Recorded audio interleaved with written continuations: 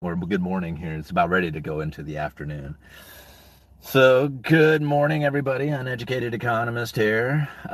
Put a video out yesterday talking about the lumber prices. Just kind of wanted to briefly talk about that one. A lot of people kind of came back to me saying the lumber prices are dropping because of the builder sentiment, even though I had tried to explain that that is not the case. That's going on with lumber prices right now. Lumber prices are dropping and dropping dramatically because of the oversupply that had come from the mills overproducing. Now, there was an issue that had been taking place where they could not get this stuff away from the mill fast enough, and they actually started going into curtailment. That material is now entering into the system, and you're going to find that the idea of there being an oversupply of lumber is very much prevalent within the industry right now, and that's the reason why you're seeing the dramatic drop. Now, sure, a lot of that does have to do with the builder sentiment and the idea that starting new homes right now or new construction is going to be a very difficult thing to accomplish, as far as like trying to get buyers to be motivated to actually purchase these homes, considering the interest rates are running up. But that does not stop projects that are generally in motion. Like, it does stop projects like from starting. People are like, well, I'm going to back off on this whole idea. But once the project has started, it's going. It's going to go through with it. Now, you're going to find a lot of stories coming up of people who may be in the middle of a project and their builder just goes bankrupt or something like that. That kind of thing will happen, and you're going to hear a lot of stories of that going into the future. But for the most part, once a project has started, it goes through. I mean, they see it through to completion. The motivation to starting new homes, that is dropping dramatically. Now, when it comes to the lumber prices, the homes that have been set into motion, they're going to go through. So there's going to be the demand for lumber going into the future. What we're experiencing right now is an oversupply of lumber. The mills have been backed up with lumber for quite some time. They're going into curtailment right now. I mean, there is a lot of reports of mill curtailments happening. I wish I could find the articles within the news, like to be able to Google some articles so I can share them with you guys. But it's just the stuff that I'm hearing within the industry from the people that I talk with. And so we're going to see, like, right in the middle of summer, where typically you would think that there would be a lot of demand for lumber due to, this is the building season. You're actually going to find mills going into curtailment and a tightening up of inventory in the middle of summer. By the time we get out of summer going into winter, we're going to see the exact opposite. We are going to see the mills coming back into production again and higher prices in the futures market. And I know a lot of people are probably going to disagree with that, but that's okay.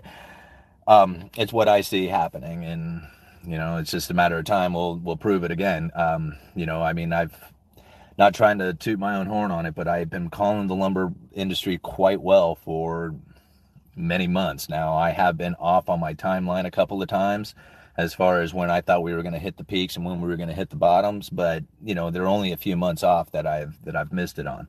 So really, that's pretty good in my opinion. So yeah, right now we're going to see lumber prices dropping to really low prices. When you get under 500 per thousand or down into this 550 mark, mills are gonna, that's not the profitable spot for these mills any longer. The input costs and everything that goes into producing lumber is just too expensive for them. At 550 per thousand, they're just not making enough money. So when they run that up to 7, 8, even 1,000 per thousand again, that's when the mills start pumping out a lot of lumber, and then it's the oversupply, undersupply that just continues to happen. One of the things that I keep hearing out there is that the Federal Reserve is driving up the mortgage rates, and I I agree with that statement, just from the fact that the Federal Reserve is pushing their Fed funds level up, and that starts causing interest rates on everything to start going up. But something that I found interesting is that the Federal Reserve made this announcement that they were going to start lifting the interest rates quite a while ago. And they've moved them up. Like, if you go and look at the chart that I leave down in the description to the Federal Reserve Fred chart, the education department, whatever they call that, the Fred charts that they have. I think it comes out of the St. Louis Fed. But if you go and you take a look at that stuff, oh man, there's people yelling at each other over here. Sorry guys, I'm just making sure there ain't a fight starting. So when you look at that chart, you see like there's this huge rise to the Fed funds level. But when it came to mortgages, like immediately there was this huge spike. Like I remember looking at mortgages 3 months ago or so that were up to the 7%, like 7% on a 30-year loan. And it's really hovered between like the 6 and 7% since then, like for the last 3 months. even though there's this constant push coming from the Federal Reserve saying that they're going to be lifting interest rates and pushing interest rates ever increasingly higher. But that's not what's taken place inside of the mortgages, right? The mortgages have basically been flat for the last 3 months or so. I mean, they move up and down just a little bit, but boy, these people are about ready to fight over here. Sorry. Maybe not. Anyway, can you hear them fighting? Can you hear them yelling? Anyhow, crazy people. So anyway, what I kind of figure is going on here is that the free market in itself is really, there's a demand for mortgages out there. Like, it's hard to believe that, anybody besides the Federal Reserve would be interested in buying any kind of these mortgage-backed securities. And if you're not familiar with mortgage-backed securities, when you take out a mortgage, it gets packaged up with a bunch of other mortgages into something called a mortgage-backed security that an investor can buy. And that's what the Federal Reserve was buying all throughout the quantitative easing. They were loading up their balance sheet with these things. So they're sitting on a lot of them. And when the idea of like unwinding the balance sheet was getting rid of these mortgage-backed securities, when they start putting that information out there, people were like, of this idea, it's like, oh man, they're just going to drive the mortgages way up, because as they start to unload these things, the price of them falls and the yields begin to rise, just like any other bond or anything else out there. When you have the price falling, the yields go up. And so as they're trying to unwind their balance sheet or get rid of these mortgage-backed securities, a lot of people, within the industry, just believe that, there's going to be this huge flood of mortgage-backed securities out there, dropping the price and raising the yields on them, which is very true. But then you got to think, there's buyers beyond just the Federal Reserve, and at what interest rate are they going to be, or price are they going to be interested in these mortgage-backed securities? And I think that's really where like the bigger question should be asked, not so much like if the Federal Reserve is going to lift interest rates, causing the mortgage-backed securities to go up, but how much demand for mortgage-backed securities is actually going to come from the free market, from the, the pension funds, the retirement funds, the insurance companies, all the people who buy these mortgage-backed securities. At what price will they be like, oh yeah, I'm getting in? So the Fed can continue to lift their interest rates, but the free market, the people out there who are interested in these mortgages, they could very well keep the yields from rising any further, as the demand for these mortgage-backed securities to put on their own portfolios allows them to basically, like, allows the Federal Reserve to unload their mortgage-backed securities. At the same time, oh man, this lady just pulled out a hatchet. Man, I don't want to film that. Yeah. Anyhow, so what a weird live stream to be doing right here. Anyhow, so as the demand for these mortgage-backed securities is out there in the free market, the Federal Reserve could very well unload their balance sheet into this free market demand coming from these things. So even if the Fed funds level does rise up, if the demand is high enough for these mortgage-backed securities, they could... Jesus, she's going to hit this dude with that thing. All right, I got to show you guys this. I'm not messing around. Check it out. She is mad. Ugh. Horrible. Where are the police when you need them, right? Okay. Anyway. Sorry, guys. Where'd you go? I don't know. I mean, homeboy looks like he's about ready to leave, I guess. I don't think she's actually going to hurt him. It is Oregon, right? Golly. No, she's packing her stuff. She's leaving. All right. Let me get into what you guys are talking about. Man, I should have found another place to park.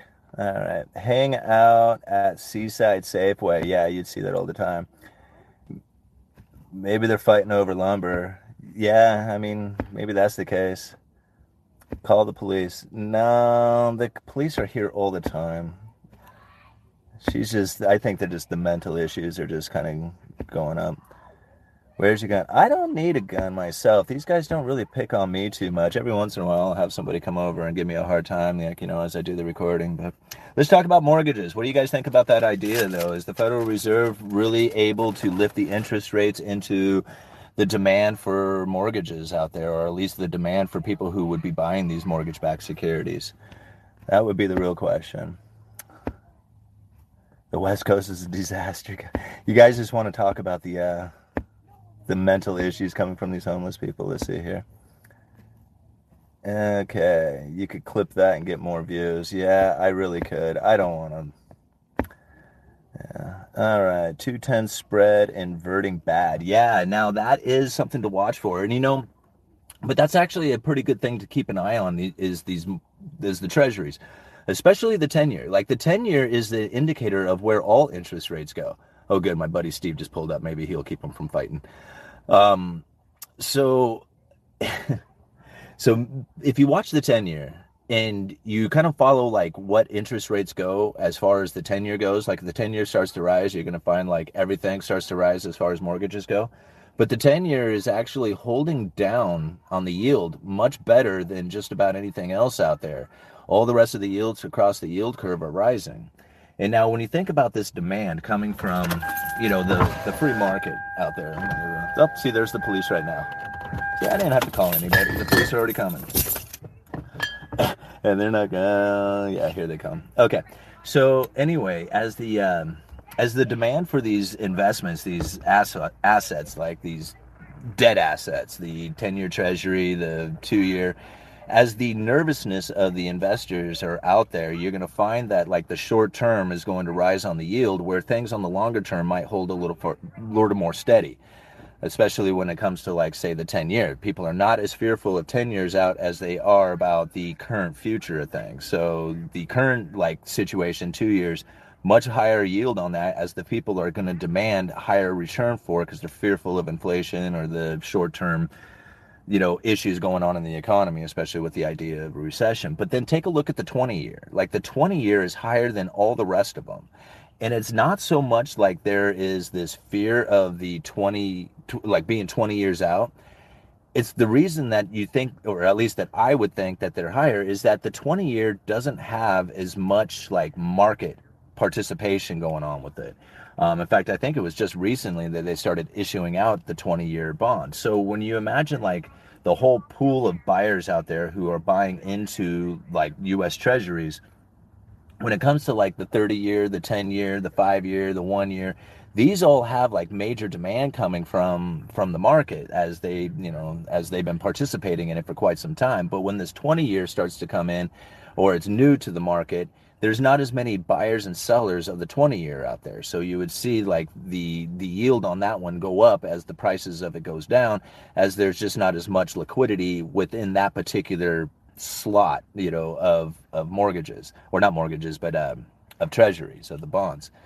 Yep, he ran them off. So incident's all taken care of now, right? So let me show you guys, just because I know you're curious. See, no problems. Everybody's safe now. Okay.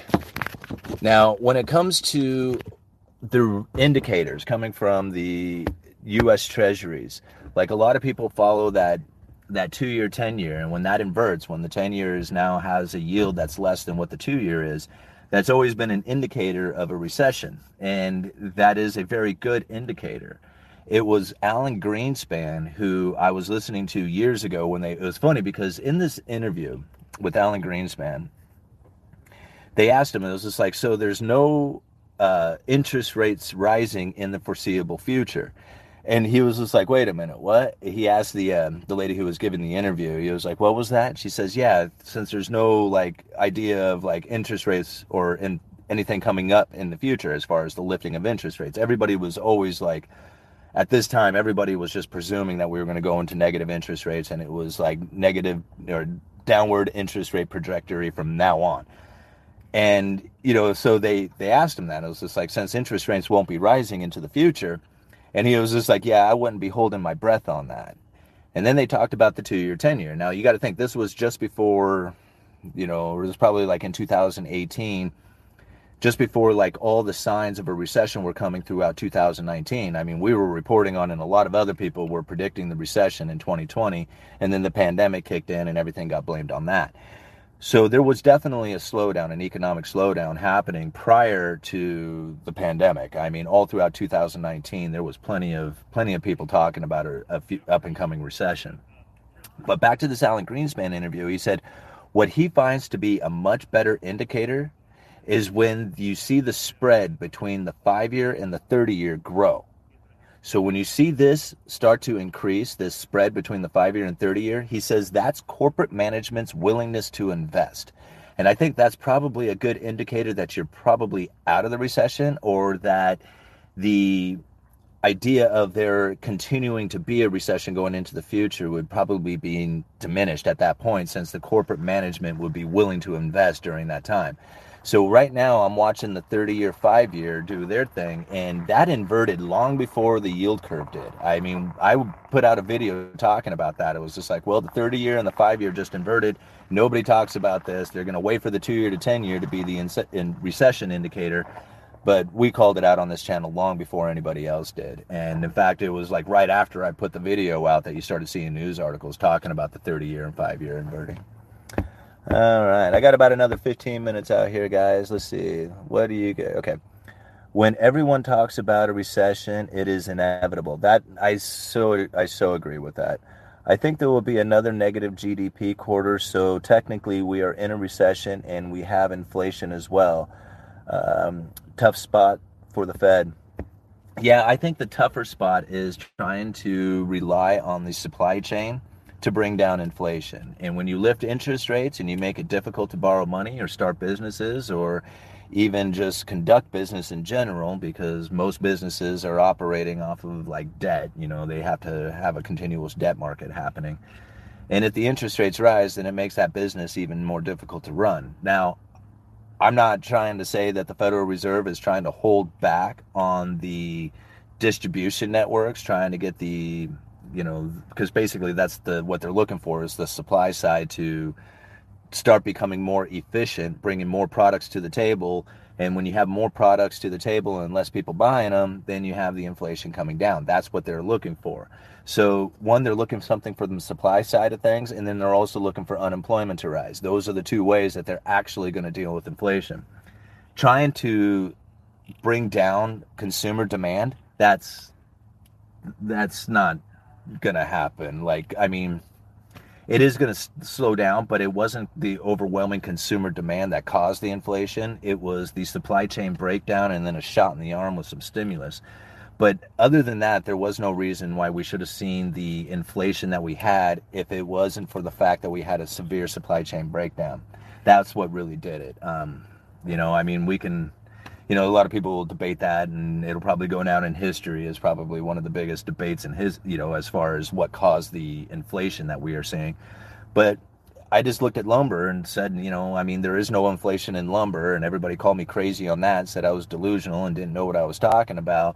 When lumber was at $1,700 per thousand, I said, no, this isn't money printing that's causing this. And, now here we are at $550, 2018 levels, and the Federal Reserve has hardly unwound their balance sheet. They have barely gone into any kind of quantitative tightening.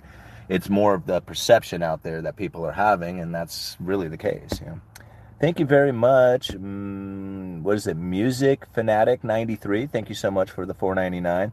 I would subscribe to your Patreon and pay $10 a month if you put more conspiratorial ideas and content on there.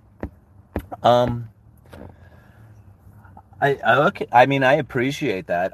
And I would love to do like some exclusive stuff for Patreon. I'm just having a hard enough time even doing some of the things that I'm doing and trying to commit to making like newsletters and stuff like that. I would love to do something like that, but I really need to find the time, and not just the ambition, but the time to get it done in a consistent manner. Like I said, I'm already feeling like I'm short of time as it is, and so I can't imagine throwing some more stuff on top of that. But I have considered it. It's certainly another way to generate some more revenue for the channel and to put out some newsletters like that. So I'm not saying that I'm not going to do it. It's just that that's what's kind of holding me back. It's just literally just trying to find the time. All right. You're one of the people I watch to get information on lumber. You're literally in the field. Yeah, I know, right? See, that's where it's easy to get mistaken. There were so many, like even people that I know who work the mill didn't understand some of the things that I was talking about. I was like, a lot of people, it's easy for people to gather like what happened during the pandemic, because it's just, it was just so intuitive to just think it, right? There was a lockdown. People didn't go to the mill. If you're not going to the mill to work, then you're not producing. And if you're not producing, then there's no inventory levels being risen or coming into availability. At the same time, everybody gets this stimulus check and zaps out the inventory. So like starting from the pandemic, it makes a lot of sense. Like you can just, you can just kind of put the pieces together and say, yeah, that's what happened to lumber. But if you go back and you look at my channel, all throughout 2019, going into 2020, before the pandemic, we were talking about mill curtailments and shutdowns and like chaos taking place up there in the British Columbia area, who is a major supplier of softwoods, basically the framing material coming into the United States. I think like we import 20% of the softwoods that we consume here in the United States comes from Canada. And of that 20%, it's like, I forget how much comes from the British Columbia area, but it's a significant amount. So the things that happen in the British Columbia area have a major impact on the lumber industry going throughout all of the United States. And there was an issue up there. Like if you look now, like the British Columbia area, that's hammered. Like there's still like an intense amount of trees. They pump out a lot of material out of the British Columbia area. Even today, even with all the curtailments and shutdowns and everything that happened, there's still, like, British Columbia is a major producer of lumber. And right now I think there's 310 fires up there in that particular area. So that there's going into curtailments real soon where they just won't be able to produce lumber. Like they'll just like literally they can't go up into the woods to cut anything because it's all on fire. Once that ends, they will go into salvage mode and they will start harvesting as many of the trees that got burnt up, because they're still like, they're decent on the inside. They're just the outside got charred up, but you can still log these things and cut them up for lumber. So when these fires die down, when we get into the end of the summertime, you're going to find that the fires will be out and the British Columbia area will go into massive production trying to deal with the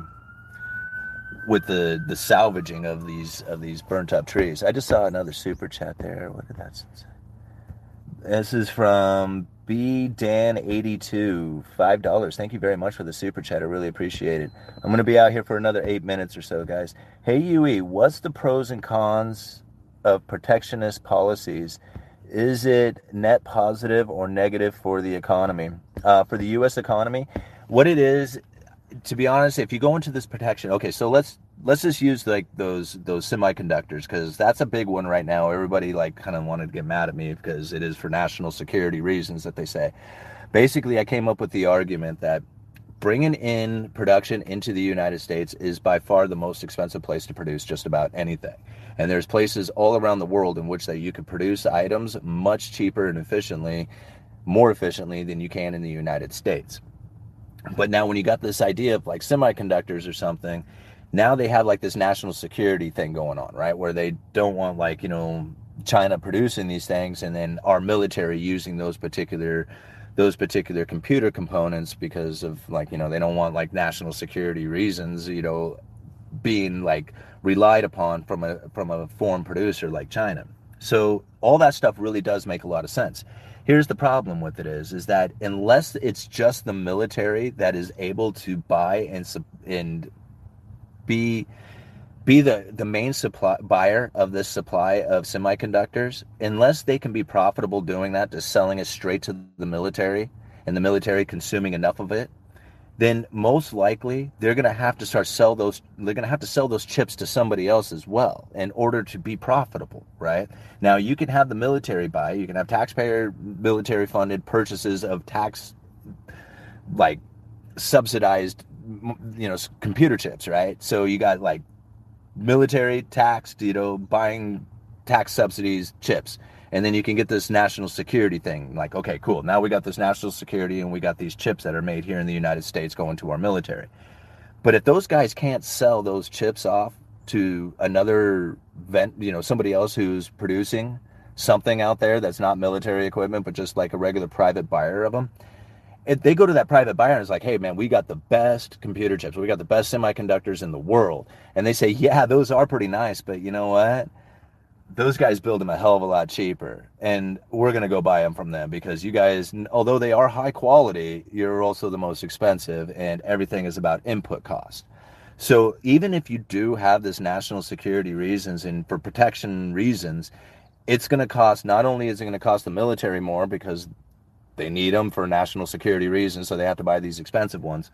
But then on top of it, that particular company that is producing them won't really be able to be competitive against the global markets out there. So now you either have to put the tariffs on everybody out there, making it more expensive for them to produce anything here in the United States. Why would you do it? Why would you be like the private, like you're looking at it, it's like, man, I was producing here in the United States. I was able to get these, semiconductor chips and all the other components fairly expensive or fairly cheaper from a foreign producer, but now they're putting these tariffs on there and I can't buy from them. I'm being forced to buy from the high quality, domestic manufacturer, but I'm really not profitable in my product that I build anymore. So I'm just going to move this whole operation overseas and just get out of here altogether, because otherwise I'm just not going to be profitable in my production here. So you see what's happened there? Like, it's a great idea for national security reasons. Yeah, I get that. No problem.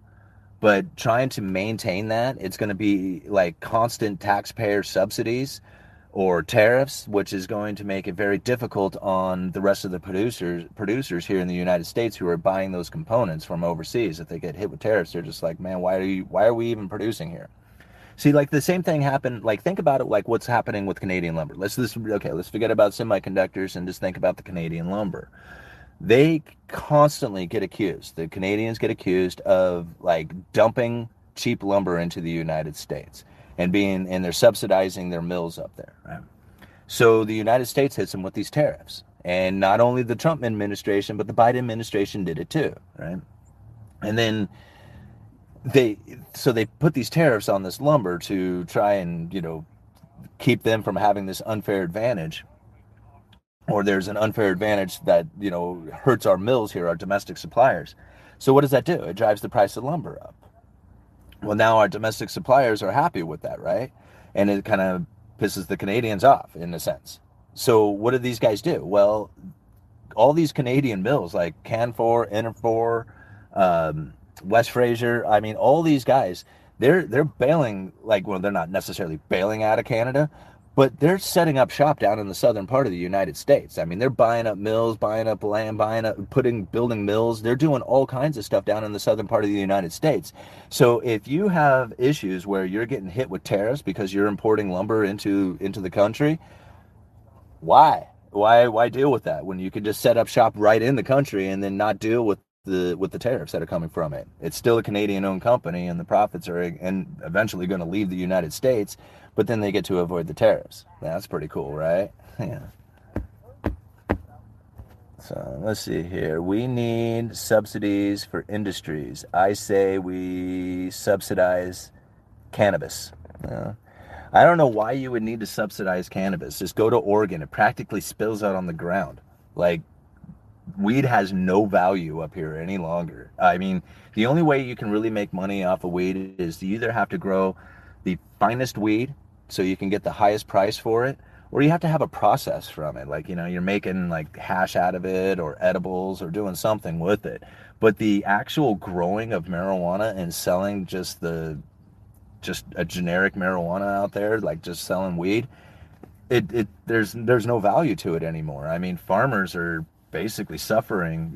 Some farmers out there are doing it and making it, but a lot of people who had these projections on how much they were able to make off of their weed just really got hit hard. I always relate it back to the blueberry farmer that had a seasonal operation. He thought, man, I could have my employees here all the time if I had this continuous garden going of producing marijuana. Well, the first year he did it did great. He made all this money off of it, but then everybody else started farming the stuff too, and his product it just pretty much became worthless to him. He had all this investment into operation and then realized that he couldn't really make any money off of it and almost put his farm under. So I don't know if he's still in business right now. All right. UE knows a little too much about the weed business. Well, you got to understand, I mean, it's the Pacific Northwest and then it's Oregon, right? Like, everybody up here smokes weed. There's very, very few people who don't. And weed was never really a crime. As long as you had less than an ounce, it was a misdemeanor. So even if you got busted with weed, you paid a ticket and you went on your way. Like, that was it. There was no there was no real punishment to it. It was more of an annoyance, right? So unless you were like selling it or growing it, but the simple possession of weed has never been a crime. It's always been a misdemeanor in Oregon. So like the risk to it was very minimal. Like, you know, everybody smokes weed. It's just like it's just common. Yeah. See my friend called Mike. All right.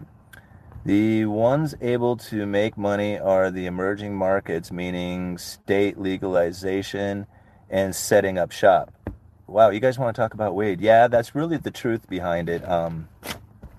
Is that when you initially get in, like when they first legalize it, then there's a nice booming business that happens right there. But as soon as it gets flooded, it's over. It's just, you know, it's just a plant. There's nothing special about it. It doesn't do anything for you. It has one serious purpose to it. And then after that, it's like, it doesn't take any special talent, right? I mean, you know, you throw a seed in the ground and it can grow into weed. I mean, I've seen people who really understand the process of growing weed. Like they understand what it takes to grow really good stuff. But then I've seen people throw a few seeds behind the shed of their, you know, behind the garage or something, forget about it, and it ends up being killer. So, like, it doesn't take any special talent to grow weed. It takes special talent to grow really good weed if you need to know what you're doing and grow abundance of it. But there's nothing special about it, you know? I mean, at least like if it's a craft beer, right? Like you can explain to somebody how to make beer, right? And you can give them step-by-step instructions, like right down to a T, like everything, like perfectly. You can give them instructions on how to brew beer. And when you give that instruction to somebody and they follow it to a T, they're going to brew some beer and it might taste okay, but I guarantee you it will not taste like the beer that the brewer can produce. Even if he gives like detailed instructions on it, there's no way that it will taste the same. Every brewer is going to be different when it comes to the manufacturing of beer, right? Because you have to really know what you're doing. You have to understand what it is that's going into the process of making this beer. But growing weed doesn't really take any special talents or skills. Yeah. Let's see. Real estate done. Yeah. Okay. Let's see. How much time do I have? I got about 3 minutes, guys, and I'm gonna bail out of here. It is special. It's not. Okay. You need to separate the good from the bad. That's the process that needs to be taught. Well, now I need to drink beer and smoke weed today. Well, it is Saturday, so I'll go for it, I guess. I seen a person in our town that brews beer, but it's so expensive, he's not making money. Yeah, we have a lot of brewers here in Astoria. I mean, you know, got the Fort George and Bowie and Wet Dog and just like there was all kinds of brewers around here. And some of them are really good. Like, you know, they're, you know, world-class style beers.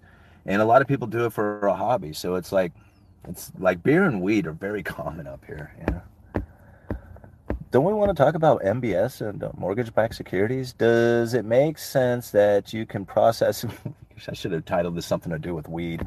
Okay, does it make sense that you can process weed but can't grow it? Only if certain people in your government are making profit, maybe. I don't know. You can grow it legally in Oregon, you know. And then if you have a medical license, you know, or a medical permit, then you can grow even more of it. But you can grow legally here in Oregon. Um, Hopefully we get 100 basis points next week. Yeah, and I'm still like, I mean, what is that going to do?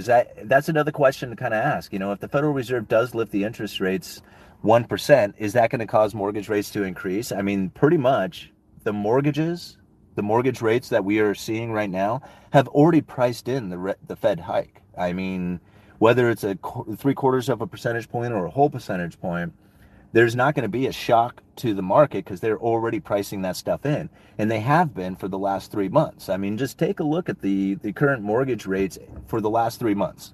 And you're going to see like they spiked up. At one point, they were like as high as 7% and as low as like, you know, just under 6%. But they've been bouncing around between 6 and 7% for like 3 months now. And the Fed has lifted interest rates. They put out enough jawboning out there. People are very much concerned about it. There is all kinds of talk happening out there about, crashing housing market and, how the mortgage demand has dropped to a 22-year low. I think I have that article down in the description there, but it's not doing to the mortgage-backed securities what a lot of people would have anticipated and sending them to like 10, 15%. All this news going out there still doesn't drive the mortgage rates up any higher than the 7%, because I believe that once you get up to that level, the buyers of mortgage-backed securities, the pension funds, the insurance companies, they love it. They're like, man, that's my price right there, and they start buying into it. So now you have a buyer of mortgage-backed securities at that level. It doesn't need to be the Federal Reserve; it can be the free market doing it.